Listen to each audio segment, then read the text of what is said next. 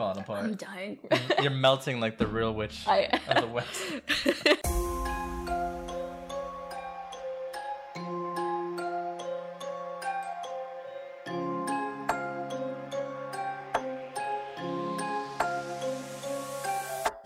Welcome back to the Shaken Not Scared podcast. Here with you as always, Eric and Vivi. Today we're talking about the 2016 film The Love Witch, directed by Anna Biller. But before we get into that, how are you, Vivi? I'm super excited to talk about this movie. It's been a long time coming. I always see it promoted on Hulu. Was it Hulu? Shudder. It looks fun. I even was surprised it is from 2016 because of how good it is as far as like shooting it like an old style movie. Yeah, it's very 70s style. I've wanted to cover this since like last Valentine's Day, so I'm excited. It's the perfect Valentine's Day horror. It is. And I think it's a good Valentine's Day movie for anyone involved, because sometimes I feel like, at least as a dude, guys will be like, Valentine's Day movie, it's not for me. But I think this is good for whoever is watching it. Spoiler alert for our opinions at the end. Yeah.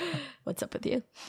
I've been okay. It's fine. Yeah, it is fine. Time is like this. Existential crisis. Yep. And that's all it is. All around. Yeah.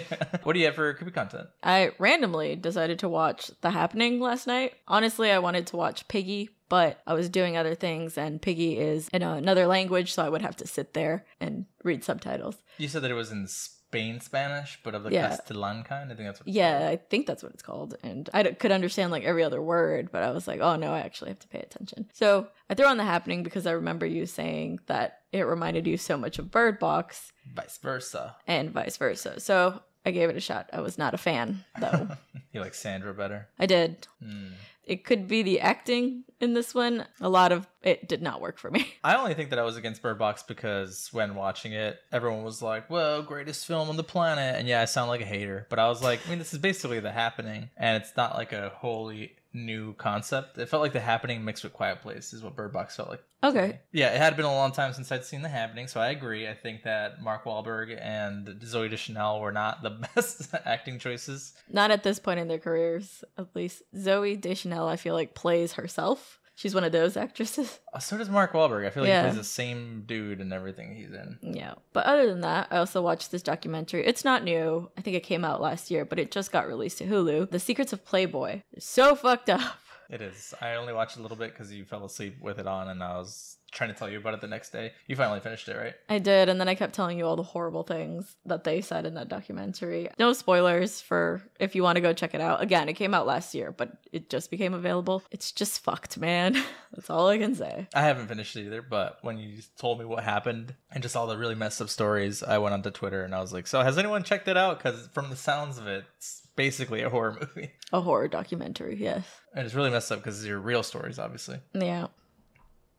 On that depressing note, what do you have for creepy content? So I had a lot of fun, actually. A few weeks ago, I was on with Anthony from Fuck You Hexed. We talked a lot about just different scary things. I think we had a grand old time, and we could have been talking forever. It was probably one of the first times that he and I had like kind of left the conversation to our conscious streams, but we focused in on the back rooms and brujeria. So it was a good time. Go check it out. Fuck You Hex is the name of his show. The rest of his show is also really good. You don't have to go because I'm there. I also played Prognostic. You're a cop who has a history with this like witch who helped cops in the past solve murders, and in order to find out what happened to her and the cop who was working with her, you have to step backwards in her path but also use her magic to help ongoing murders. So while you're trying to solve the ongoing murders, the grandma is like haunting you, and you have to try to solve the murders before she kills you. It's really fun. Yeah, I got through I think 7 days. 7 days.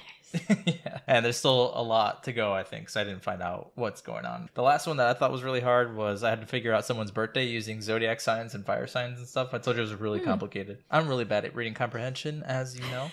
So I was sitting there like, wait, what? To these like 3 pages of instructions. It's too much. It's too much work. Well, in the end, I was like, oh, it has the birthday right here. I know what How do you know what zodiac sign they are? That's funny. I could have helped you with that probably, but as we know, I can't watch you play those like games because I get sick. Oh, well, if they're darker, I wonder if you would, If I just close my eye, reach into your witch psyche and just, read tap the into energies. the game. If you listen to the Brujeria part of Fuck You Hexed, you'll know that I was saying that the internet and witchcraft are the same thing. Oh, interesting. Vibes and auras are just waves. Like- Welcome to my TED Talk about witchcraft and Wi-Fi. What do you have for comfort content? Nothing. No comfort. comfort. What about you? I've found comfort in Ripley not having accidents anymore. Oh, you jinxed it. Damn it. You're right. Just have one thing. Vox Machina was suggested to us by one of our friends, Daryl. Shout out to Daryl. And it's like an animated and messed up version of what you would think is The Witcher and Lord of the Rings. It's created by Critical Role, which is like a D&D thing. I thought it was fun. It's really messed up. It's on Amazon Prime, so if you do have time to go watch fantasy stories and murder, go check it out. While we gather our fun facts, let's talk about this drink. I don't know if we said this when we recorded the episode, but happy Valentine's Day. Happy Valentine's Day 1 week later. You could still celebrate love a week later. You have all the sex for all the days in the rest of the year until next Valentine's Day. You could do whatever you want.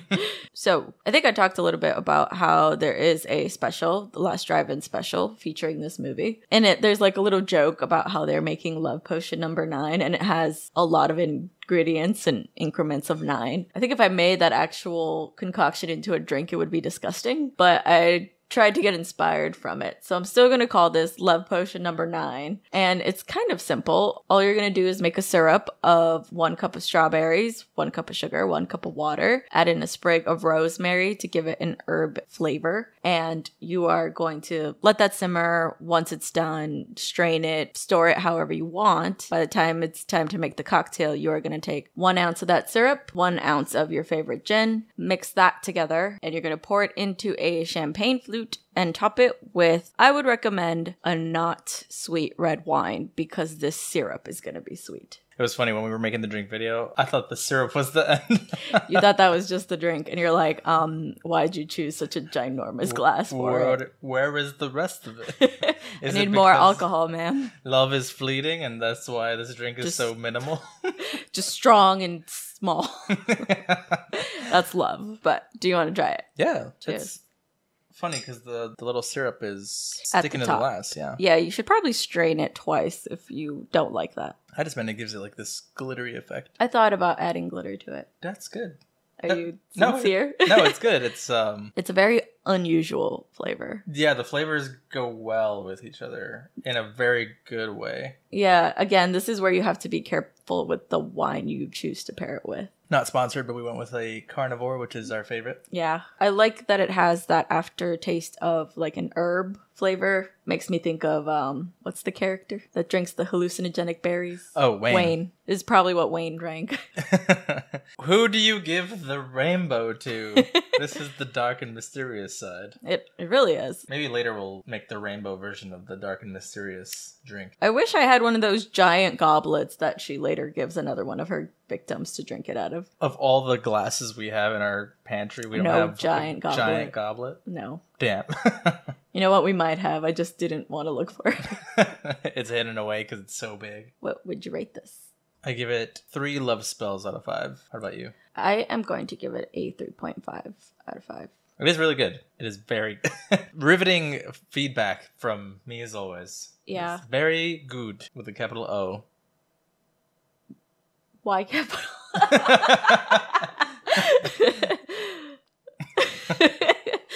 If wine is your thing, Yes. give it a shot. Give this to your loved ones so that they get put under your spell. That sounds non-consensual. Consensually ask your loved one if they want to be put under a love spell. and There then you go. Give them this. Beautiful. Love that. Back to you. Past us. You got a segue to bring us back? No. We never do. If it works, let us know. Send your loved one who has a spell on them to send us a message. Sounds like they're going to sue us. If the spell worked, they don't even know they're under a spell. That's true. That's not good. So, you ready to give me fun facts? I am. I only have 2. Wow. The first one I have is that Anna Biller, who's obviously the director, created Elaine's character after reading some relationship self-help books. One book in particular, though, suggested that a woman should love a man more than a man loves her, which reminded her of the way women were portrayed in classic cinema, sometimes loving men to literal death. I could see where that inspiration came in. Femme fatale ain't femme fatale for nothing. Definitely, I feel like she was inspired by the femme fatale era with Elaine. Plenty. It's kind of funny how the movie ends too, and I feel like it really leans into the whole message of the movie, but also like the books that are out there suggesting all kinds of radical shit. For relationships. Yeah. I haven't read one. I can't. You've never read a book though that is like, hate yourself, love you, man. Twilight? True. David Mullen had shot a film for Anna Biller in the past on a 16mm and was approached once more with the vision of bringing the classic cinematic feel to life in modern day. I read a whole snippet. It was actually kind of funny. It was from David Mullen on cinematography.com, like Reddit style, like a forum, like, hey guys, guess what I'm doing? I'm working on this film called The Love Witch for Anna Biller, and it's kind of cool because like back in the day I filmed this 16mm thing for her, and now she wants me to do this, and it's all this like cinema and photography speak. Like I shot it on a f2.8 shutter speed. It's probably all wrong. Don't come at me. But it's a whole thing, so if you are interested in finding out how David Mullen filmed this, you can probably go find it on cinematography.com, and he's got like 3 paragraphs worth of detail on how he filmed it. Point is that he ended up shooting this in a 35mm, which let him get closer to Technicolor than anything else, allegedly. I'll take his word for it. He could have possibly used. Visually, you can tell that this film is very different from any modern film. Like, again, I think when I told you I want to cover this, you're like, oh, is it that movie from the 70s? I was like, it's not. But it's shot to feel that very, like, dreamy quality, Technicolor. Which means that it worked, right? As someone who was looking at it from outside in, it was so close to an old movie look that I was like, oh yeah, isn't it It's an old movie. If this was done a different way, they would have just put a filter on it and called it a day. Yeah, Anna Biller, like, is incredibly involved with this movie. This is, I would probably say, her, like, baby. Not only did she direct, write, she did, like, set design, produce, music, like, everything she did, like, she had a hand in. So I actually recommend watching the Joe Bob Briggs Last Drive-In special on this, because he interviews the director and she gives insight into the movie, and it's pretty fun. Are you stalling? Because I'm making you do the speed run again. No. Hold on. What happens in this movie? All right. Ready? Go. Elaine is a person who's coming in from out of town. She has a mysterious past, but she shows up to town, introduces herself to all the other women. Turns out that witches are a natural thing in this community. There's a already existing witchcraft community that is protected, apparently. There's, like, these rules that are kind of openly spoken about. They're like, oh yeah, those are just the witches. Like, they're just any other group that hangs out there. So little by little, we find out that Elaine has these powers that make whoever she wants fall in love with her. She kills this dude Wayne, who's like madly feeling for her. There's her neighbor's husband, who also is like into her, but he's more into the concept of her, not actually into her. Then there's this cop who's square jawed, and he's like, yeah, I'm here to save the day. She also tries her magic on him, doesn't work. Everything ends up tragically, but not really for Elaine, more for everyone else. And it's this real like push and pull thing of how she loves more the concept of power, not men. Wow, you had 1 second left. Yes. Was it good though? Did I do all right? You spent like the first 20 seconds talking about the witch community. Well, because it's a pretty prominent piece in the film. I thought you weren't going to make it. This is what's there, and everything else kind of just follows. It is a lot of world building, I think. It's also a long movie. Somewhat. It is. It is a 2-hour film. And would you say it lags at some point?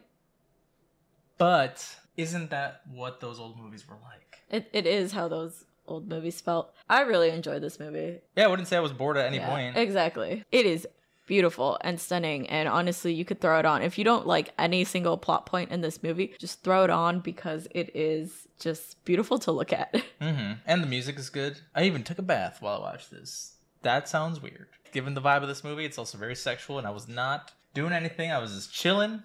Anyway, shall we get started? Yeah. Hit me with The Love Witch. I would like to say I tried to do the blue eyeshadow. It's coming off very navy blue in this camera. Would you like me to adjust the lighting? It's okay. But that's the goal of what I was going for here today. How cool would it be if I could like just switch this to look Technicolor like in the movie? We got to get a 35mm film. All right, I'll be back. All right. We open on Elaine driving a red car down an open road. She has the coolest blue eyeshadow and is saying that she's starting a new life for herself. She reaches for another cigarette from her purse, and out falls a tarot deck with the 3 of Swords, triggering Elaine to have a flashback of a man being poisoned and saying, "Poor Jerry," explaining that she had a nervous breakdown when he left her. There's a really funny bit here from her therapist because she's like, I'm all cured now. My therapist says that everyone suffers. Some more than me.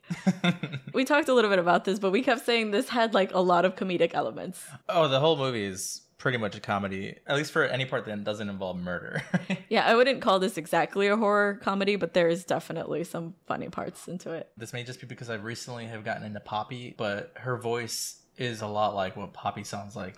She's very sing-songy. Yeah. Apparently, the actress Samantha Robinson and Anna Biller like really worked close together to create the character of Elaine. They wanted to make her believable, and I feel like you could tell when a director and an actor are like on the same page. She doesn't miss a beat. I don't think that there's any time in the film where you disbelieve Elaine is a character from this era. I told you that it tricked me. She looks the part when she moves her hair and puts it on her. I was like, oh, that's how they did it. I even learned some things. I didn't know that that's how they made their hair look like that. It's definitely not the like early 2000s bump it that women used to wear. Do you remember that? Awful. Also, I feel like time in this movie is not exactly a factor because I don't think it's from the 70s. There's a point where Trish pulls out a cell phone. Okay, it's the only cell phone we ever see. Oh my God, I was going to ask you because I was prepping the bath when this scene happened and I was like... Sounds like you had a little ritual. Did she just pull a cell phone out? What the fuck? Yes. Wait, hold on. And I was going to ask you, but I completely forgot, so I'm glad you brought it up. Yeah, it is kind of in limbo, this world. It's the one time you're kind of like pulled out of it, like, oh, this is still modern times, possibly. Or is it all a dream? Definitely, Elaine is not the reliable narrator, I would say. Mm-hmm. I also mentioned the color of her car because this woman is decked out in red. She's doing the classic, like, driving, and then there's the moving background. Oh, it's so bad. Yeah. Again, you're trying to catch the essence of this time. Of that time. So, a police car pulls up behind her and pulls her over. She looks pretty nervous about this. The cop simply informs her that her taillight is out, and she looks pretty relieved. He lets her off with a warning, and she drives off. Fuck this cop. Mind your business. It's daytime. What do you mean my tail is out? You realize this is Griff, right? Who pulls her over. Oh, it's him? It's Griff. From the end? Yes. Oh. So when she's like, I feel like I've seen you before. And he's like, me too. It's because he's pulled her over before. I thought she was alluding to the painting. No. Already. Well, yes, but that's part of it. They actually have seen each other before. Interesting. Also, Griff, he, like you mentioned in your speed run, very square jawed, like classic handsome. Dude, modeled for romance novel covers. Oh, no. And that's how he got this role, because he was just so, like, classically beautiful. No shame to Guion Keys, but I do want to tell you that his acting style is exactly like the main guy from Thanksgiving. Listen to his voice. I even double took because I was like, that sounds exactly like the football guy. Oh, his acting is not good. I think the point is that he's handsome. And it could be seen as a commentary of like female characters in time. They're just looks, not substance. Else, no personality. Yeah, I will say that you need a probably second watch of this film, because if you just watched it one time, you would think, oh, this is like a stupid take on like women and how they should treat men, or like, I don't really know what this movie's trying to say. It's clever. It's all underlined. Like, I hope we can get into it, but there's like I keep getting in the way. But like I keep an idiot man. No, but I keep getting distracted. I'm sweating, which is apparently also fitting because all the lights they had to do for this film to shoot on 35 millimeter was like hot. Yeah, when you look up the pictures, it's just a bunch of people standing over Elaine on a bed. And they're sweating, probably. Onto her. Oof. Gross. Glistening with other people's sweat. Stunning. Elaine's inner monologue is funny to me. She talks about how when Jerry left, she studied everything possible on how to get your man back, and that all the experts agree that men are very fragile and that you have to be tricky. You cannot assert yourself in any other way or they get crushed. Egos are tiny. Elaine pulls up on a beautiful Victorian home, where Trish, the interior designer, is giving her the keys to her new apartment. The apartment is designed to be a very Wicca, designed from the tarot card deck, pretty cool looking apartment. Your friend was like, this is her vibe, and she was like, that's weird as hell. I didn't think you were gonna like it. You were gonna want to leave. And she's like, no, this is totally my vibe. Perfect. Trish is a funny character to me because every time she sees Elaine, and I mentioned this to you, she's like, oh my god, you're really pretty. Oh, I don't mean it that way. I'm married. It's like, Trish, nobody thought it was weird that you said that until you made it weird.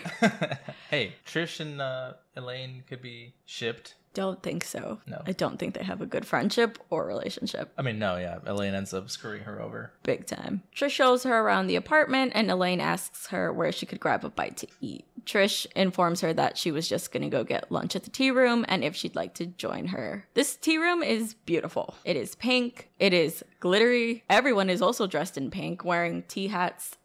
And yep, there's even a harp player in the background. Which never comes back into play, right? She just intensely stares at Elaine. I thought maybe she was a witch herself. I think she is a witch. Okay, but she doesn't come back later, though. She is in, like, the other tea room scenes, just kind of, like, watching. She's the one who's, like, hitting the big-ass when Elaine looks at somebody. She's literally just scoring Elaine's life. She's just running around with the harp everywhere. Could you imagine? Fuck, she's going this way now. Yeah, I pay her to do this. Yeah. I don't know, every time somebody dies, there's a harp in the room. Just saying. The two women discuss how the room is like a fairy tale and how deep down all women want is a fairy tale and a Prince Charming. But Elaine admits that she doesn't think she's found her Prince Charming just yet, and how she's been studying men ever since her ex-husband left her. Here's where we get her famous line. You gotta say it just like her. Oh, I don't know if I could say it. This was like a really popular TikTok sounder like a year or two ago. Now that's too much pressure. Oh, okay. The day he left me was the day that I died, but then I was reborn as a witch. I can't remember. Witch. Because she does say it so dramatically. I think that's like part of her charm as Elaine, is she delivers things as dramatic as they are in her head. But she's like, the day he left me was the day that I died, but then I was reborn as a witch. I don't think I did it right. I didn't do it justice. That was great. I believed you. You're gonna go do some love spells on me later? I don't have to. I already got this. I used sex to get what I wanted. I'm not proud of it, though, is what Trish says. I'm a virgin. I'm just here.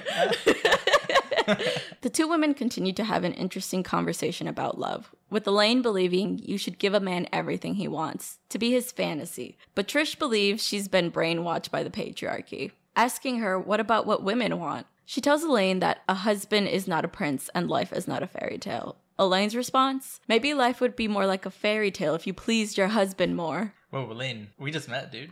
I know, she went straight for the throat. I was like, damn, girl. You want some real tea? Trish, if you gave better dick, your husband might love you more. If you started just pecking your husband. That might be what he wants, we don't know. Just then, Richard, Trish's husband, walks in. Elaine looks at him intensely while dramatic music plays. It seems like she's putting a spell on him as the two are introduced. Girl in the back's like...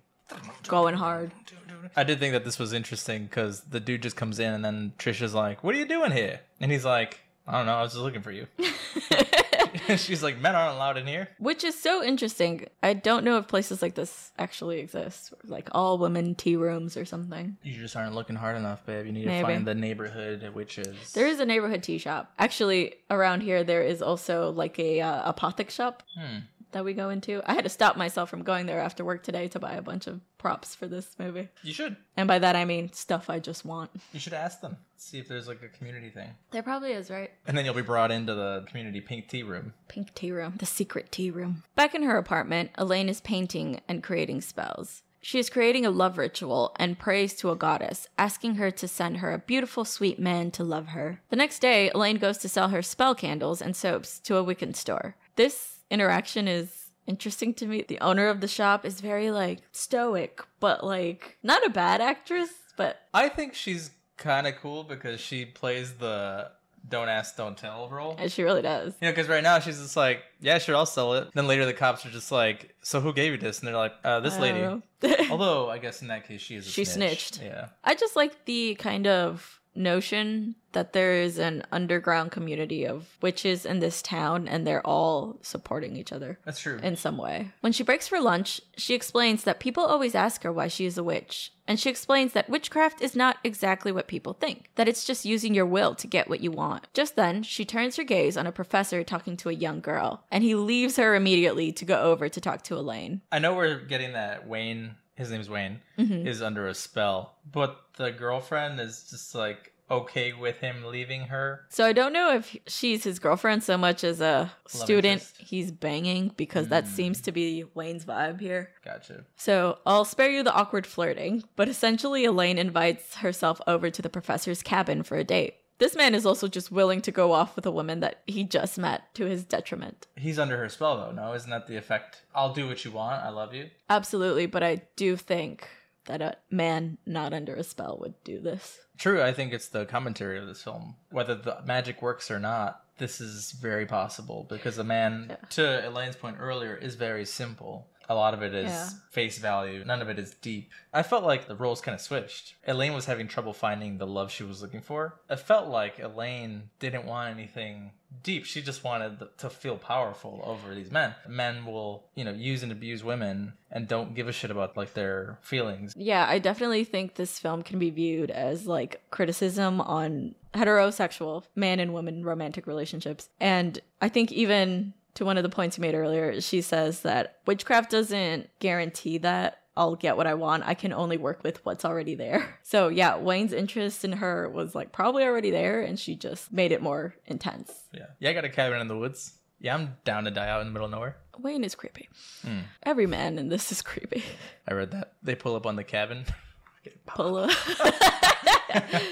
No, that's not what they do. They pull up to the cabin and the professor doesn't even try to wait to get inside before putting the moves on her. It's like, dude, you drove all the way up there and was like, you want to just do it in the car? No, yeah, he's like, let's relive our young fantasies like we were kids. I was like, yo, hold on. You want to rephrase that for a second? So to kind of put the brakes on him, Elaine hands him a flask and instructs him to drink it. She says, you want to be a kid? Let's do some underage drinking in the car. It is very much a testament to just dudes being thirsty, right? Because she's like, drink it. And he doesn't think twice. Like, he's kind of like, what's in it? But he chugs all of it because she tells him to. He doesn't think to be like, do you want some? It's very interesting because it feels like Wayne thinks he's in control here. And often when we see this situation, it's usually the man doing these things to the woman. But here is Elaine pulling the strings on him. So he just drinks it. Once inside, the two begin their date night. The two talk and get to know each other, and we learn that Wayne has been drugged by Elaine. Shocking.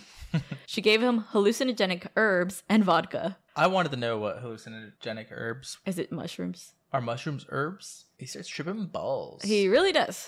Elaine begins to do a strip tease, and I think this is her further putting him under a spell. I need a jacket like that. It's pretty stylish. The rainbow jacket on the inside. It's so corny too, this scene. Because before, when the two are talking and getting to know each other, we learn a little bit about Wayne being a professor. And you could tell he's impressed with the fact that Elaine knows a little bit about literature, which is what he teaches, which goes to show you what he thinks of women who are attractive. But after that exchange, Elaine's doing this striptease for him, and he says such a cheesy line. He's like, you're all dark and mysterious, but the rainbow, who do you give that to? And she's like, I give it to you, and throws the jacket at him. I was like, this is really corny. I felt like I was on drugs watching this because I could not. I think you're supposed to understand what was going on either. Yeah, who is it for, Elaine? Who is the rainbow for? Because while this is going on, there's like light flares and things going on.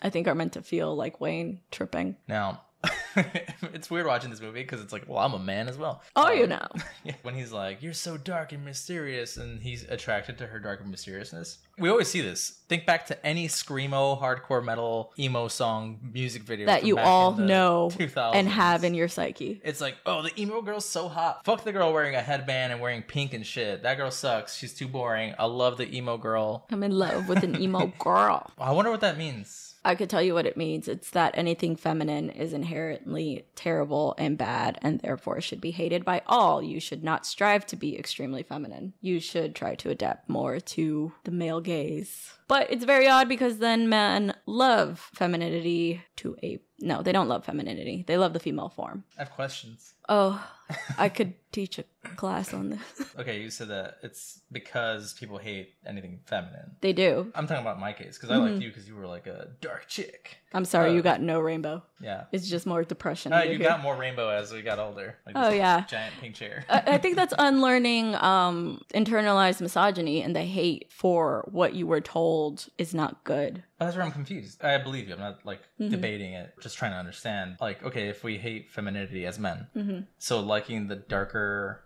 more mysterious stuff is better as a result? Because I would think the opposite, right? Because you're not like other girls who are dumb and like pink. Interesting.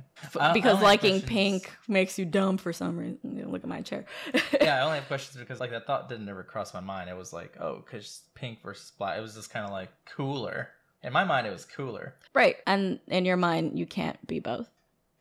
Right. And you're surprised by it. I was surprised because that's not your vibe. Because you've never been like a pink everything person. No, yeah. There's a lot of things that I've been watching lately, especially with the rise now of what people call bimbo culture. You're told that pink, things that are hyper feminine, like it's bad. Look at anything that's trendy with women. It is made fun of to shit. You can't like it. You're dumb for liking it. This goes with anything. Twilight, if girls start wearing flower crowns, people fucking hate flower crowns. Like anything that's a trend with women, pay attention to how it's perceived in media. Yeah, from the general public. Because I was, you know me, I'm not a trend follower. You're a hipster. I'm a hipster. All those things I would always associate, not with femininity, like the pink and all that stuff. I would always associate that stuff with white people. Interesting. That's another layer to it. Yeah, because I would never picture like a Hispanic girl to any of those things. Controversial statement, but because we have different culture and vibes than like the pink, the super feminine trope that is out there. It also has to do with like minorities not getting the spotlight. Those things are seen that way because white people do that. Mm-hmm. It's crazy. Multi-layered. Yeah. So Elaine begins to do a strip tease where we get that corny line. And I think this is her further putting him under her spell. The two make love and we get this trippy kaleidoscope shot of Elaine's face. And we mentioned this, but I wonder if that's what he's seeing now that he's on drugs. I think it's also another way to amplify the aesthetic of the era. It's supposed to make you think this is the 70s and drugs, trippy, sex, drugs, love. Yeah. After the act, Wayne immediately becomes emotional, saying his life has been so hard because he's only attracted to hot women who are dumb. So hard.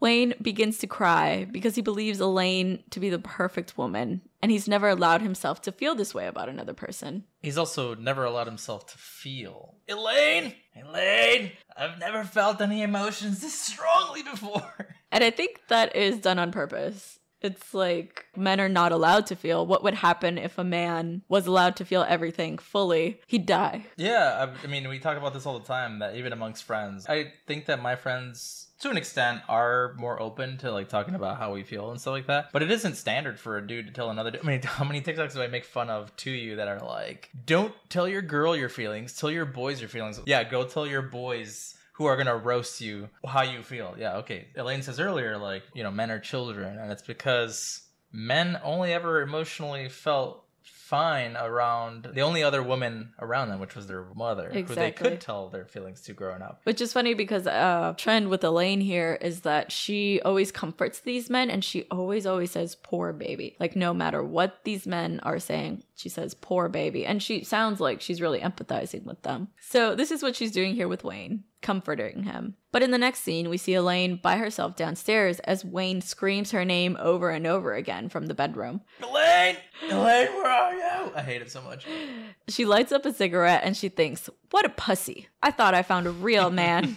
She's so upset.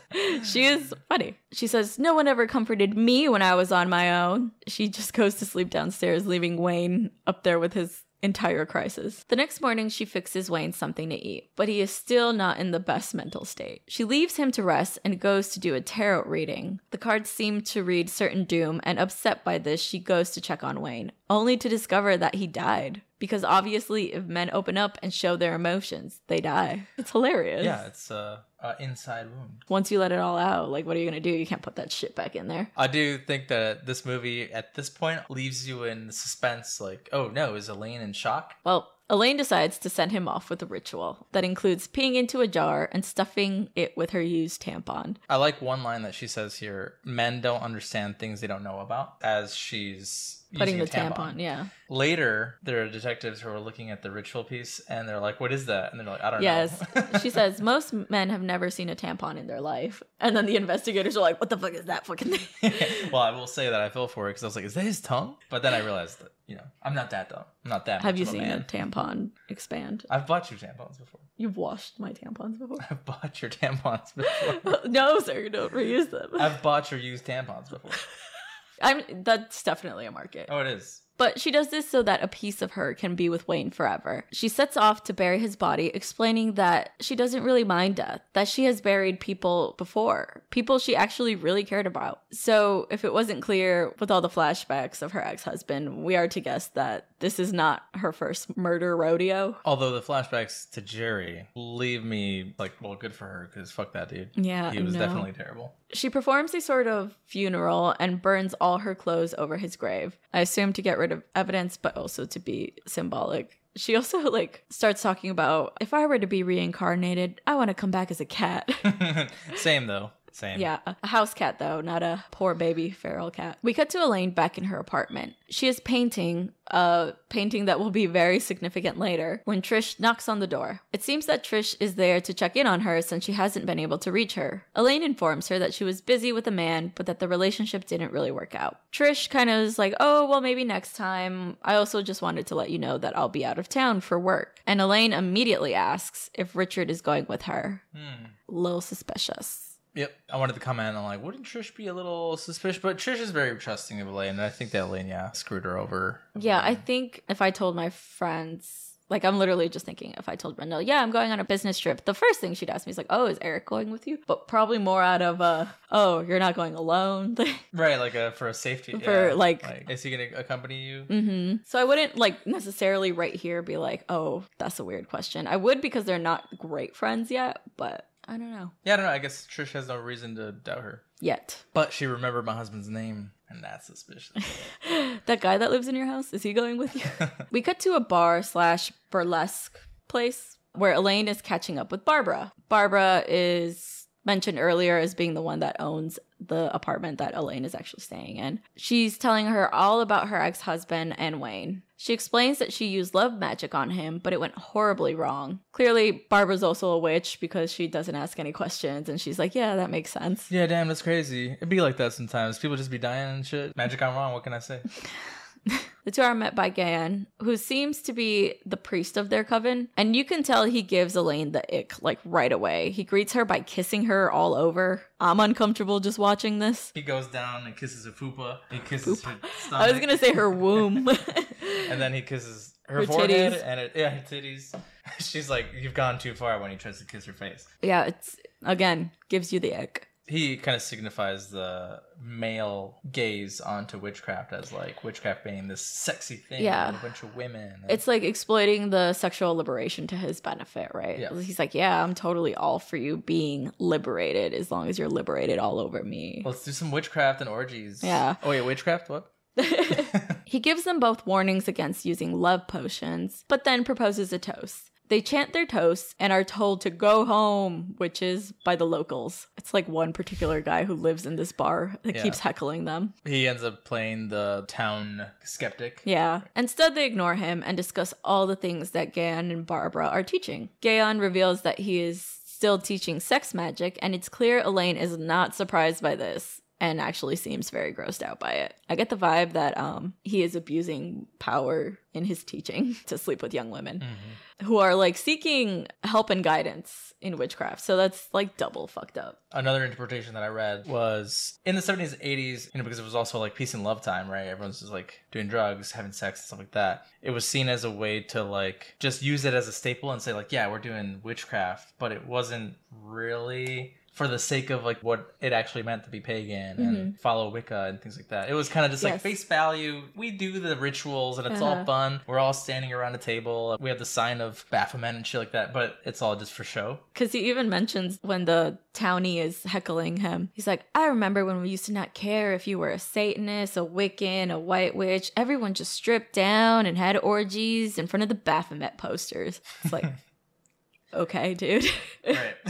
So he symbolizes that, I guess, sentiment. There were people who were definitely taking advantage. Yeah, we see that a lot more later. They are joined by two of his students, Star and Moon, as he teaches them about the power of dance. While this is going on, we see a burlesque dancer in the background. We, as an audience, get a lovely lesson about love and sex magic. We get interesting notes here in the conversation that seem to be the opposite of the conversation that Elaine has had with Trish earlier. They teach that witchcraft is just a result of people's fears in female sexuality and how by reclaiming their sexuality, they can unlock their full potential. But that ultimately that full potential is still to get men to love them through sex magic and having complete control of him. So this conversation almost feels like it's going somewhere like progressive and empowering, but then ends with like... For man. For men. It's all for men. So, you know. This next scene is odd to me. Well, just to go back to that scene. This entire like monologue on witchcraft and having control over women is then undercut with the dancer because later on these twin sisters are going to be performing their own dance because dancing for men gives you power. This is where I gather that like, oh, Elaine's hypnotizing these men when she's dancing because she's learned it from them.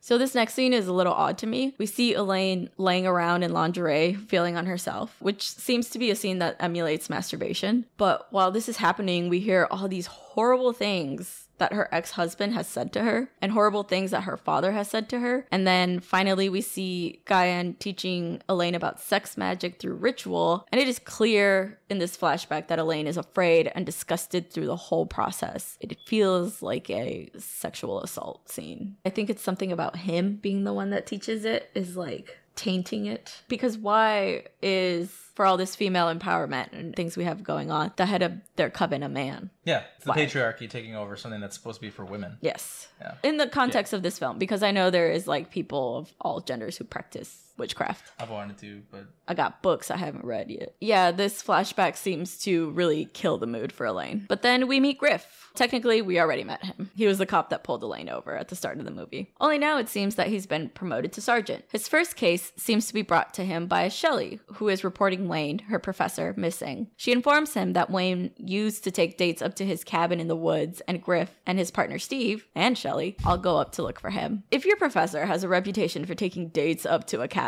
like, fire him. I did think that it was weird that the student takes forever to go tell the cops. Well, it's 2 weeks, and it seems like she's kind of involved with him, but, like, not really. So when is it Stop weird? showing up to class. But she only cares because she's also fucking the professor. And like, Right, no other student. They didn't have a crowd of students, meaning that Wayne was not that great of a teacher. no, I honestly, if a professor of mine went missing for 2 weeks, I'd say that's none of my fucking business. Honestly, Is class canceled? I don't even know what any of my professors looked like because I was never in class. So cool. So so cool. cool for skipping on class that That you pay for. College is a joke. And then? Then what happened? The group find the cabin just as Elaine left it. There is food all over the place. There is ingredients from her rituals. And finally, the witch jar that's buried in the yard with Wayne. The funny thing to me about this jar is that everyone smells it. Everyone smells the pee jar. Ugh. I don't know. Hold on. If they were the cops from Beast of Bray Road, they'd have been like, It's pee.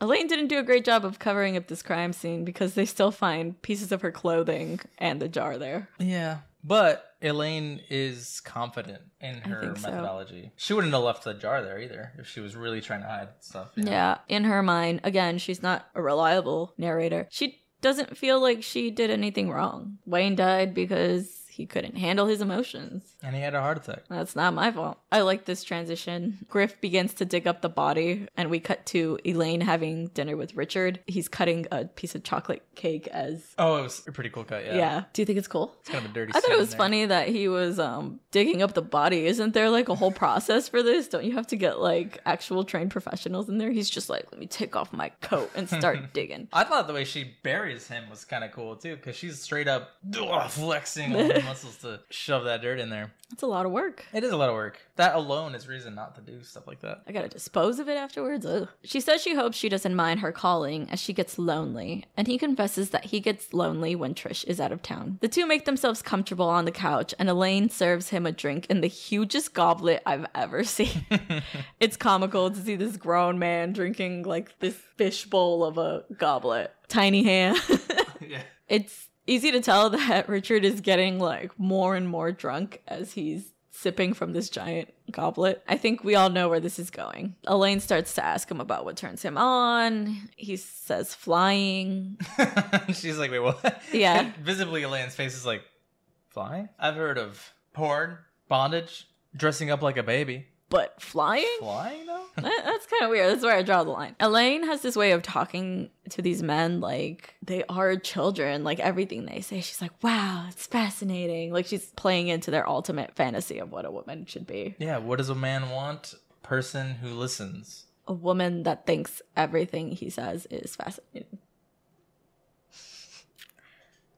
Elaine starts to perform a sexy dance and seduces him. When he asks who she is to make him act so crazy, she yells with glee, I am the Love Witch. I'm your ultimate fantasy. She said it just like that, actually. No. She did. She said it very... I am your ultimate fantasy. Yeah, and then they're like giggling like crazy. We cut back to Griff, who is investigating Wayne's death. He goes to ask a professor who studies the occult what the meaning of the bottle he found was. The professor gives him a quick rundown on witchcraft and informs him that witches very much still exist today and are still practicing rituals. We then cut to Elaine and her coven performing rituals in the woods. Interesting thing to note, Elaine and Guyan are the only ones dressed during rituals. The rest of the coven is completely naked. Yeah, men and women included. And they're made up of only white people, I also noticed. Yes, that is true. Just saying, where's this small town? There's no people of color. After the ritual, a party is taking place, and Guyan is being a creep to Elaine, groping her and telling her that her love life isn't so dire, unless, of course, you are her victim. She tenses, and it seems that Guyan knows what she's been up to. He just literally gropes her boob and, is like, I'm not one of your victims. What a creep. She ditches him and goes to find Barbara. They chat and we learn that she's back in the dating pool. Seems Richard got too obsessive and morose and he became too much like a woman. So Elaine had broken it off with him. He didn't even want to make love anymore. Noticing a trend that when Elaine gets these men and they start to expose actual feelings, she views it as a woman. Too feminine and backs off. She calls the first guy a pussy. She calls him a woman. Calls him a Pisces. She's falling into her own trap. Oh yeah, she's definitely someone who makes her own tragedy. We then see Richard drinking and crying in his study, and he looks rough. He keeps giving Trish the cold shoulder and drinking before erupting into full-on tears in plain sight of his wife. He's not even trying to hide it. In front of his wife?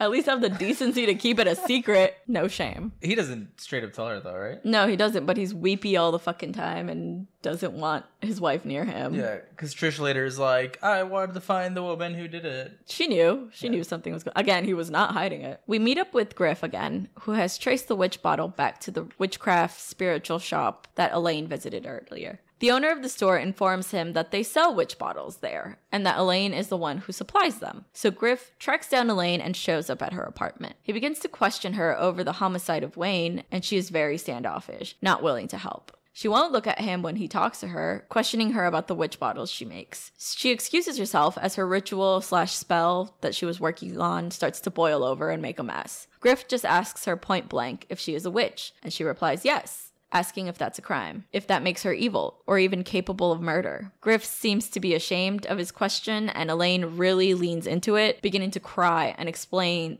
that to her, witchcraft is her religion, and helped her through some of the worst times in her life. The commentary on witchcraft here, too, is interesting because where other films will, prosecute people immediately for witchcraft, this one's yeah, witchcraft's just another thing. Which is interesting. We never see this. At least rarely we do. Griff goes to comfort her, and when Elaine looks at him, his entire demeanor has changed. Again, she looks at him with a very close-up on her eyes. Harp girl in the back, running around, getting her background music going. I like how we're both like... She run up the stairs. Oh shit, I didn't realize this was happening. The cop showed up out of nowhere. Didn't make it. She texted her get your ass here now. Suddenly, Elaine realizes that Griff looks familiar, but believes him to be the man in the cards, her fate. Griff doesn't seem to actually be listening to anything Elaine is saying because she's talking about love and marriage, but all she mentions is that the man that she loves must love animals. And she's like, do you love animals, Griff? I really fucking do, actually. I really do love animals. But his bit is also to smolder.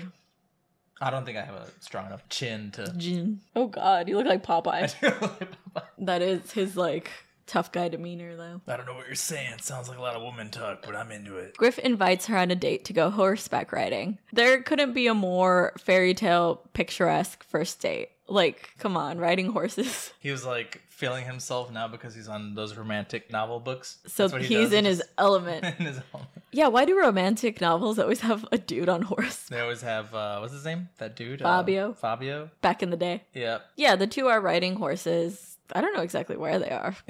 Out in the mountains, probably. The Renaissance Fair. In the Renaissance Fair. Horseback riding school. They have what looks like the most fairy tale first date ever, horseback riding. The two start kissing and suddenly hear medieval music playing. This felt like they were in Wonderland, didn't it? It felt like they were in the Queen of the Cars' land, and definitely there was a jester and there's a bunch of other suddenly you just walk into this Renaissance fair that you had no idea was going on. Or did she? Because Barbara and Guyan are the ones who have organized this Renaissance fair. They greet Elaine and Griff, and he seems to be surprised by the fact that she knows them. They invite them to partake in their midsummer festival, and Elaine agrees, kissing Griff. The crowd finds this charming and asks the couple to participate in a mock wedding to honor the gods of love. We get a lovely little song before the mock wedding that seems to be a warning about the couple's future, if you pay attention to the lyrics. But then they whisk them away to be changed. The two are brought together at an altar and joined in matrimony. The two are then treated to a feast and are feeding each other while we're treated to their inner monologue. And it is not what you thought we were going to get. No, I think this scene truly encompasses the stereotypes of what men and women seek in heterosexual relationships. So I think that the fact that they're getting married also has something to play in the way that the characters are shown. Up until this point, none of the relationships that she's had with these men have been anything outside of physical. We're just going to have sex. And in the case of Richard, maybe not even that. But the moment that marriage is thrown in, and this could have to do with like what Anna saw in those relationship self-help books, was what happened when I told you that I would tell men like, hey, I'm going to get married. Oh, good luck. When's the funeral? To women. Oh, amazing. When is it? Everything's positive. For a man, it's negative. Why does the magic not work on Griff? Marriage is thrown in. And how do men see marriage? As the end of their personality. He even freaks out when they're like, let's do a wedding. He's like, wedding? Yeah. And they're like, chill. It's a mock wedding. So I don't think it's on accident that marriage is thrown in and Griff is having this inner monologue that it's like, no, I don't love her. It starts to create turmoil within him that maybe before this moment didn't happen. And at this point, it's odd because he's the only one that's not under her spell fully. Like, she's done the whole gazing at him, putting him under her spell in that way, but she hasn't done her usual, like, drugging them in some sort of way, or her seduction dance. He's the only one that we don't see use sex magic on. But their inner monologue is kind of funny, if not sad. This scene is so lit beautifully. They're in wedding clothes, they're kissing each other, they're feeding each other food, and Griff literally says, I'm not in love. Because love is soft, and you need guts in this business. He admits that he wants an heir, and for that, he would need a wife. But love is something else. He says men can get destroyed by something like that. It's like they're not even men anymore, and he never wants to get like that. It's funny because he seems to mirror Elaine's sentiment that once these men fall in love with her, they become like pussies.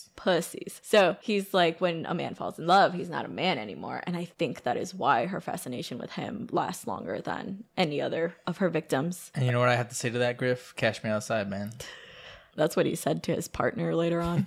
Elaine, on the other hand, is ready to overlook any flaws a man has, saying the more you learn about a man, the more you love him. Griff, however, states the exact opposite. He says, the more you know about a woman, the less you can feel for her. How at first she's a mysterious creature who fulfills your every fantasy, but after a while, it's hard to care. He claims that women know you're pulling away and they're trying to love you more until they suffocate you and you drown in estrogen. Am I drowning you in estrogen? I drowning you in estrogen? No, I feel like I drown you in estrogen. Because I'm always like, love me more, please, love me.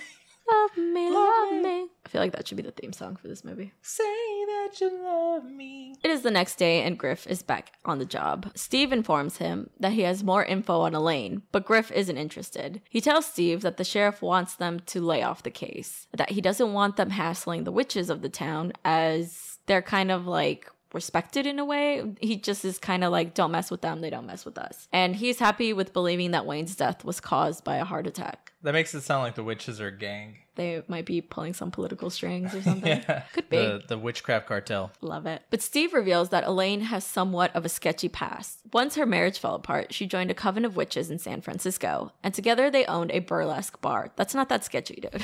No. Here's where it is sketchy. Mysteriously, a lot of the coven turned up dead, along with Elaine's ex-husband, who was set to remarry. The police had reason to suspect Elaine, but couldn't prove anything. And Griff is satisfied by this answer, saying if the San Francisco police cleared her, that's good enough for him. I want to know what happened to this coven. I have a theory. I think she murdered anyone that witnessed what Gayan did to her. The sex the ritual. priest dude. The assault, I would say. Except for Gayan, though? Well, that would be too much heat, you know, I since think I he's would've started powerful. Gayan. I mean, yeah, but it's just my theory. Interesting. And then killed her ex-husband. She says that she had a psychotic break. She became the Scarlet Witch. Could be. She's always in red. So yeah. Yeah, I cannot this podcast. So go look up the actual images. This character has style. Style in a way that I would find exhausting. I don't know how to match any clothes together. She is a woman that's like always matching things. And the director noted that that was on purpose. And later she has a conversation with Griff as to why this might be. But again, describing this movie isn't doing this movie justice. You have to visually see it. I also want to understand what the bit was for Griff to be so standoffish. Like, we've already kind of touched on that marriage and things like that kind of shut him down. Is this also a metaphor that, like, once men are married, they turn into this, like, very bitter, like, I don't really give a shit, fuck it, I don't care? No, I actually think that despite what he says, I think he is falling in love with Elaine because he defends her. Steve calls Griff crazy, saying that Elaine is clearly dangerous, but that he can't see it because he's in love with her. This offends Griff so much that he punches Steve in the face before storming out of the police department. Love? Yeah, the word love is what triggers him because it's like he doesn't want to admit it. Because, babe, it makes him love soft. makes you soft. We then check back in on Trish, who at this point in the movie I had completely forgotten about. So much happens. But she seems to be having a really hard time. She hears running water coming from somewhere in the house and realizes that Richard has locked himself in the bathroom. In a panic, Trish bursts in only to find that Richard has unalived himself in the tub.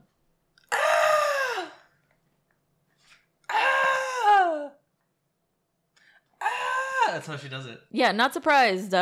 Richard was really going through it. And obviously we learned that all of Elaine's partners end up dead one way or another. Richard was such an odd case, wasn't he? Because he kind of Yes. wasn't into it, but was Oh, he was into it. so into it. But He like was not, too into it. yeah, not in the traditional sense. Because even Elaine's like, he wasn't really into me. He was kind of just into the idea of me. Yeah, I think Trish says that later as well, which I got opinions on. Seeking comfort. We don't know how much time has passed between that scene and the next scene, but Trish reaches out to Elaine and the two meet for lunch in the tea room. Trish confesses that she knew Richard was having an affair and that she also knew she would never be the type of woman Richard wanted, which is so incredibly shitty. Why marry someone when you know, like, oh, they're not the type of person I want, but settle for them? This is why people got divorced so much back in the day. Yeah, that's what I was gonna say. Is that isn't that reminiscent to everything that people say? It's Yeah. like, oh, I ended up just marrying whoever I could find. Especially in small towns. In small towns, you kind of just marry who's nearby. Yeah. She explains that she was so angry and wanted to kill them both, but now she knows she should have helped him get over her. Goes to show how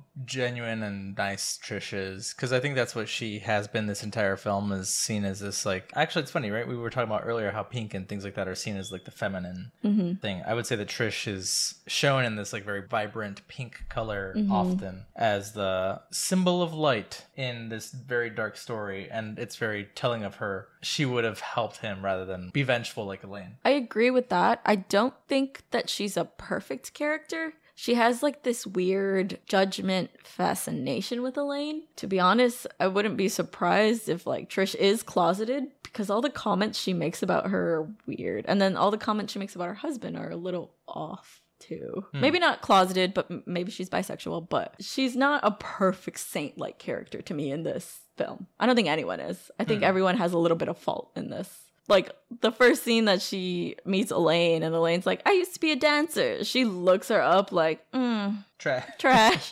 I think that a lot of movies will portray a person like Trish and say, wow, I wish that I was like you, but I'm not that crazy. You know, I have buttons proper. and tees on everything, yeah. But I really wish I could be like you. It's kind of like this, I support you, but I would never do any of that myself, personality. Yeah, it's kind of like she envies Elaine's confidence in her sexual power, right? Because she says at the beginning, she's like, I'm not proud that I use sex to get a ring. It's like, nobody cares, dude. Elaine is being terrible and barely comforts her. When Trish asks her what's going on in her life, she gushes about how she's in love and sure that her new man will pop the question anytime. Even showing Trish the promise ring he gave her. Trish comments on how it's ironic that the first time they were there, Elaine was alone and she had a man, and now it's the opposite. This is sad. It's a really weird thing to talk about with your friend. Wow, that's so fucking funny that my shit's going to hell and yours is actually kind of thriving. Yeah. That's cool. She's really hurting and Yeah. Elaine's like in the best spot of her life right now. That sucks. But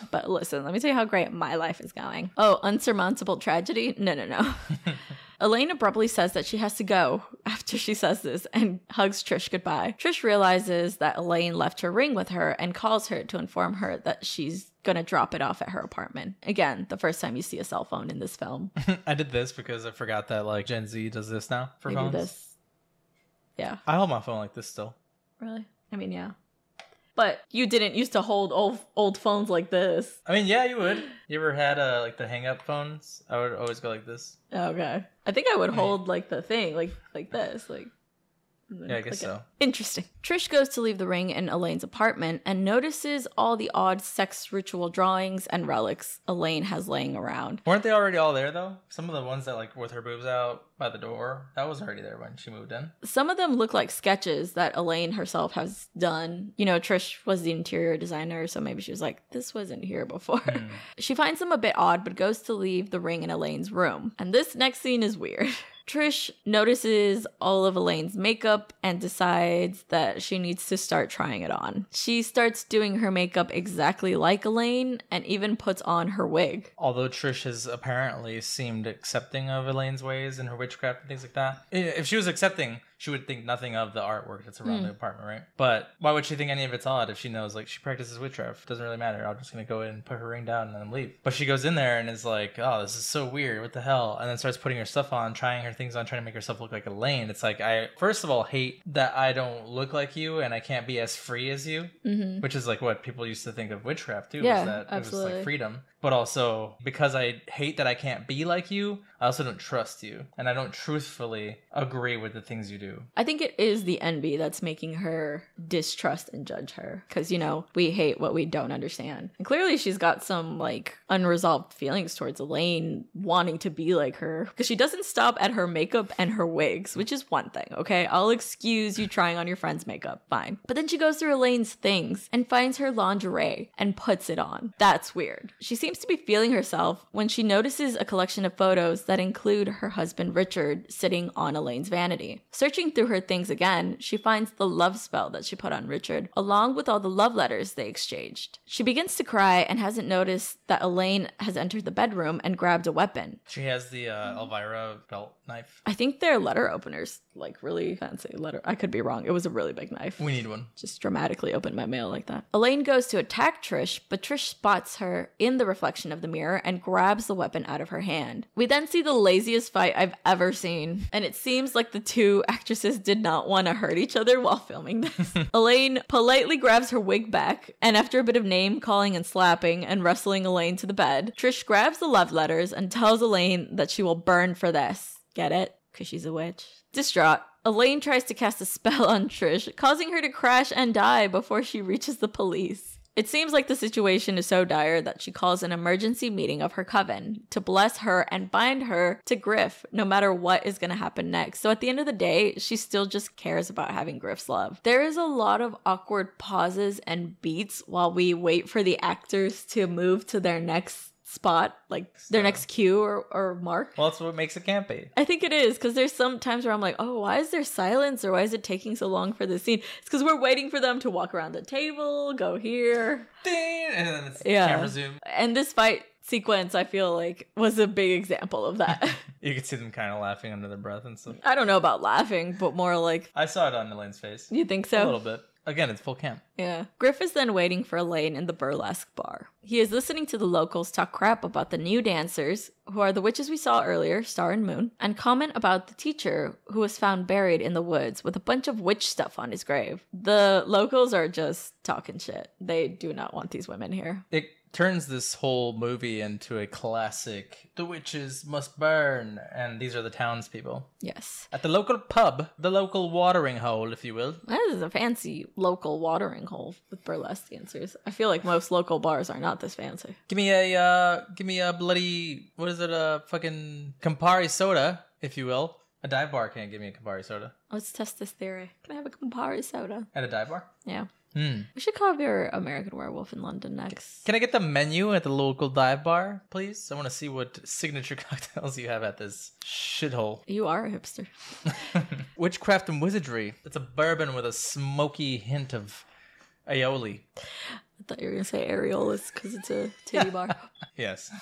It is themed after all. Elaine finally arrives, and it's clear Griff is not happy to see her. He informs her that he knows about her connection to Wayne, and that Trish came by the station and claimed that Elaine drove her husband to suicide. Elaine explains that she didn't kill anyone. Wayne died of heart failure after a night of beautiful lovemaking, and Richard loved her so much, it drove him insane. So this is interesting because there's a case of this, right? It was all over the news a couple years ago. A young woman, told her boyfriend to just commit suicide, and right. He did, and they were trying to find her guilty of that. So I feel like that kind of falls in this of how responsible is she? That case, I think she was found guilty, if I remember correctly. Is it because it was, what is it called? Secondary or third degree manslaughter or whatever it is? Because you had to a say accidental, maybe? Yeah, but it's, first of all, an empowering scene because Elaine is like, what? What are you going to do? Take me down when I didn't do anything? There's no blood on my hands. Technically, she's right. Yeah. It also brings the question whether the magic actually happens or not, right? This could totally happen. She's not wrong. And Griff is left there being like, I mean, look, honey, I'm just, lying to the crowd because I have to, because I'm the cop. I have to have an unbiased take. No, I think he's genuinely mad at her. It's all facade. Well, it's hard to convict her for two men dying on their own, essentially. Yeah, it's the question of how much is she at fault, right? Well, what would happen if this happened for real? You were dating and your ex-boyfriend died from a heart attack while you were doing it. All right, move on to the next one. And the next one loves you so much, but you guys break up. You go mind your damn business. You move on. That ex-boyfriend unalives himself. That's nothing why, to do with you. That's why I brought up that case, because I think moving forward, we're going to see more cases like it. I think it's the first of its kind where someone's suicide is then tried as a murder as someone else's fault. I think that is a heavy topic. I don't have enough information to talk about, and it'll just be interesting to see how that case affects other cases moving forward. Griff says, "Are you saying that these men died of love?" How could they? Men don't believe in love. He explains that she will never have enough love. Even when a man loves her so much it kills him, it won't be enough for her. And he's right. He finishes by saying that he doesn't love her and that her creepy, sexy act won't work on him. I thought it was such a funny phrasing. Because he mentions how she dolls up to get men to fall in love with her and yada, yada, yada. I was like, what if she just dresses up for herself? I don't know. Yeah, I was going to say that seems very resonant with how people are like, you do it for male men. attention. Yep. He's assuming that much. But Elaine isn't fazed by this. She says many women are like her, needing love, and that men like him punish women by withholding it, never really loving them for who they are. She explains that men often toss her aside until they want her body. So why not find power in witchcraft? So why not find power in witchcraft and take control over it and sex and love? I find her point really interesting here. And again, I feel like Elaine's a very contradictory person. She wants to buy into the love narrative, but she also realizes that sex and love are sometimes the only way a woman can hold power. Any interaction between her and Griff, I feel, are so different from any interactions she's had with any other men. Well, because the other dudes are superficial and they're like, we just want you. And he's leaning into what we assume men do.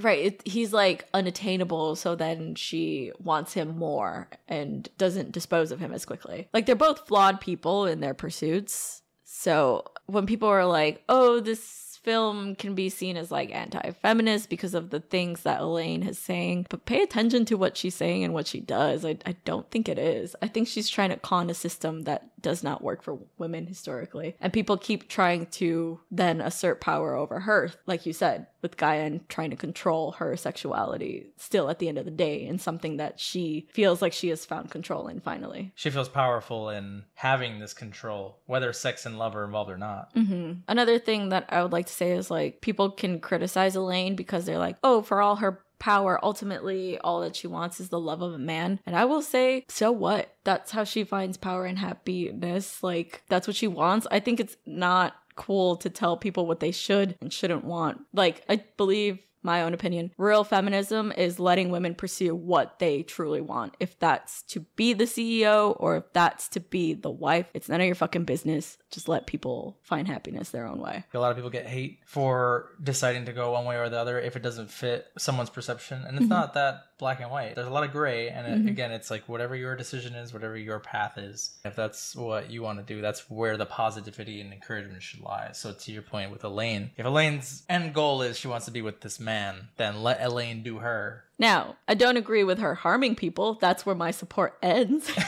You shouldn't harm people to get what you want. But ultimately, if we're talking message of the movie, it's like, that's what she wants. That's what she wants. Griff just restates that it won't work this time and that he is going to have to arrest her. And he's arresting her on tampering with Wayne's body, not even the actual death of these two men. The locals overhear this and quickly turn on her, stating, "Burn the witch." The crowd separates the two and start trying to sexually assault Elaine. Graphically, it seems like multiple people in the bar trying to assault her. But isn't this a sign of like what we saw in the past? Men who couldn't have that sex symbol of a woman were actually angry that they couldn't Oh, absolutely. be with her. So they were like, well, how do I let this go? Oh, I have to attack her. Yeah, this woman has autonomy and is deciding what she does and doesn't want. I am going to harm her. And that's the message of witchcraft. That's the witch trials. Women were trying to do things that didn't go with what society believed, and they harmed them. So the part that really like bothers me is that the waitresses, other women in the bar, are also cheering them on as they're about to do this. Same with witch trials. There were women who were also like, witch. She could read. Yeah, Whore. basically. Yeah.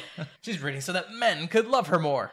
Griff is able to get to her before the situation gets much, much worse, even though it's already pretty bad, and escorts Elaine to the cop car. The entire bar is fighting him the entire time. It's kind of funny because in this moment, he's still the like hero. Despite everything he just said to Elaine, he's like throwing punches at everyone and is still able to save her. Interestingly enough, he takes her back to her home instead of the police department. So I kind of still get the vibe that he has feelings for her. He's just like, incredibly mad at her. Elaine takes this opportunity to try and do her usual love rituals on him, calling him a poor baby and fixing him a drink. But true to his word, Griff doesn't fall for it. He throws the drink, she fixes him, and looks at her with such anger that Elaine can't take it. His face even turns into all her, like, ex-lovers and eventually into a skull. She turns to her vanity and sees Griff just laying in her bed. Suddenly, she turns and stabs him right through the heart while looking at a painting she created earlier that depicts that exact scene. A woman stabbing a man and pulling his heart out. In her mind, she sees Griff alive, saying he loves her and wants to marry her. And suddenly, they're back on their first date at the Renaissance Fair. Only this time, it's really eerie as there is no music. Griff dies next to her, as in her fantasy, the two ride off into the sunset happily ever after. What does it mean? I think it means that Elaine has suffered another psychotic break. But ultimately that she will never be happy and she will never be satisfied. She will never be satisfied. Yeah. She's looking for a man that work.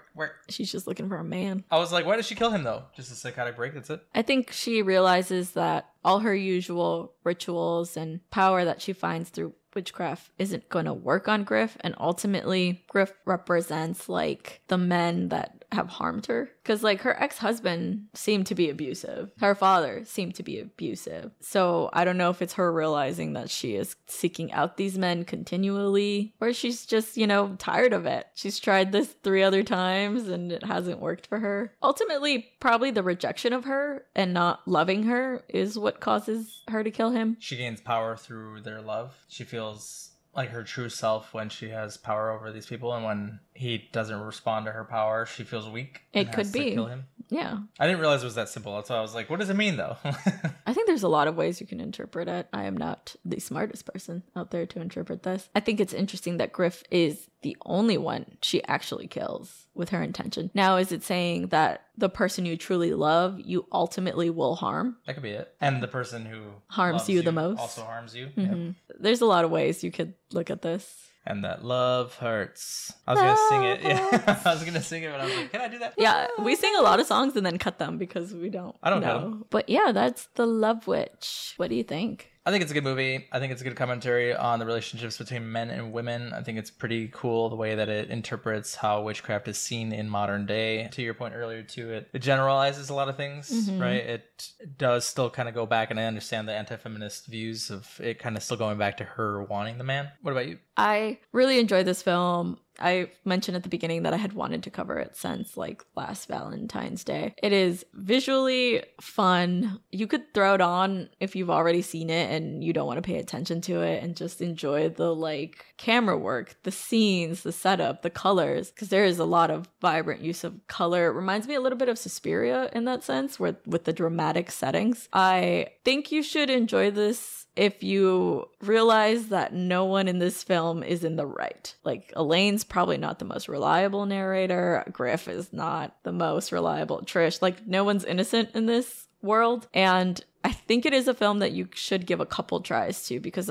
you, again, just watch it the first time and think like, well, this is a really anti-feminist movie. Like, she just, playing into everything that the patriarchy says should be about relationships. There's like little lines and visual gags and like quirks that you should pay attention to, where it's like, that's actually not what the director believes or Elaine believes. Elaine has an evolution too throughout the movie, right? She starts off very heavy set into, I should do things that men want me to do. And at the end, that's definitely not her story. That's not what she does. Yeah. Yeah. So I could see how this film's not for everyone. It's a 2-hour runtime. It can seem a little heavy at times. I, however, really enjoy it. And I would give it a 9 out of 10.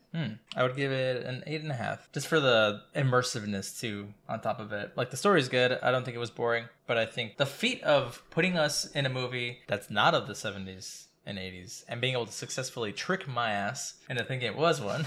Until they whipped out a cell phone. Yeah, I think everyone should watch it at least once. I also understand that it's not like heavy in horror context. It feels more like of a psychological thriller to me. Femme fatale film. Yeah, with a little bit of Midsummer. A little bit of Midsummer, a little bit of Dead Bodies. Just mix it all up. Should we talk about what scared Loki this week? Runs in with a harp. I don't know what Loki would do. He's never actually seen an instrument live. Maybe I should go get my guitar. Oh yeah, you should play some music to him and see what he does. I've always wondered, because we lived at the condo, and at least I felt too embarrassed to try to play music. Do you want to tell us about it, Loki? We can't play any actual music. Do you prefer that, Loki? Boring. It's a beautiful sound. The next time that we get on this, I'm going to have Loki playing just straight up riffs on TikTok, That's going to be an electric harp. Nice. Yep. Just you wait. I have to buy a harp first, though. How much do those things cost? I'm sure they're not cheap. They're massive. The range is $300 to more than $200,000. So obviously, we're getting the $200,000. Yeah, we need the best and for the bit. The only kind for the bit. But does that pretty much wrap it up for us here? It does. Oh, is that another shirt you got there? Yeah, it's the What's Released Addams Family shirt that's on our website now. So if you want to get the gist of the family, we got Elvira, we got Loki, we got me and Vivi. Ripley wasn't here yet when this happened, but thanks to our friends over on What's Your Least Favorite Scary Movie. They did some artwork, shared it with us. Go support them. Go check out their show. They're amazing. Love those people. They're so fun. Travis and Jess, shout out to you guys, and hope that Talia's feeling better. Yeah, go check out the website. Our new merch is there. Vivi's got a shirt. She just didn't wear it because she wanted to feel witchy instead. I do not have the outfits that Elaine does, though. Let's get you some. I did see some pants that looked like the hippie outfit she's wearing at Target the other day. So if you want a pair of those, they're at Target. Support our show so that Vivi could get the Elaine outfits. Oh, no, thank you. I do not give the rainbow to anyone. 200 shirts we may have enough monies to buy Vivi's pants. One person needs 200 shirts. Yeah.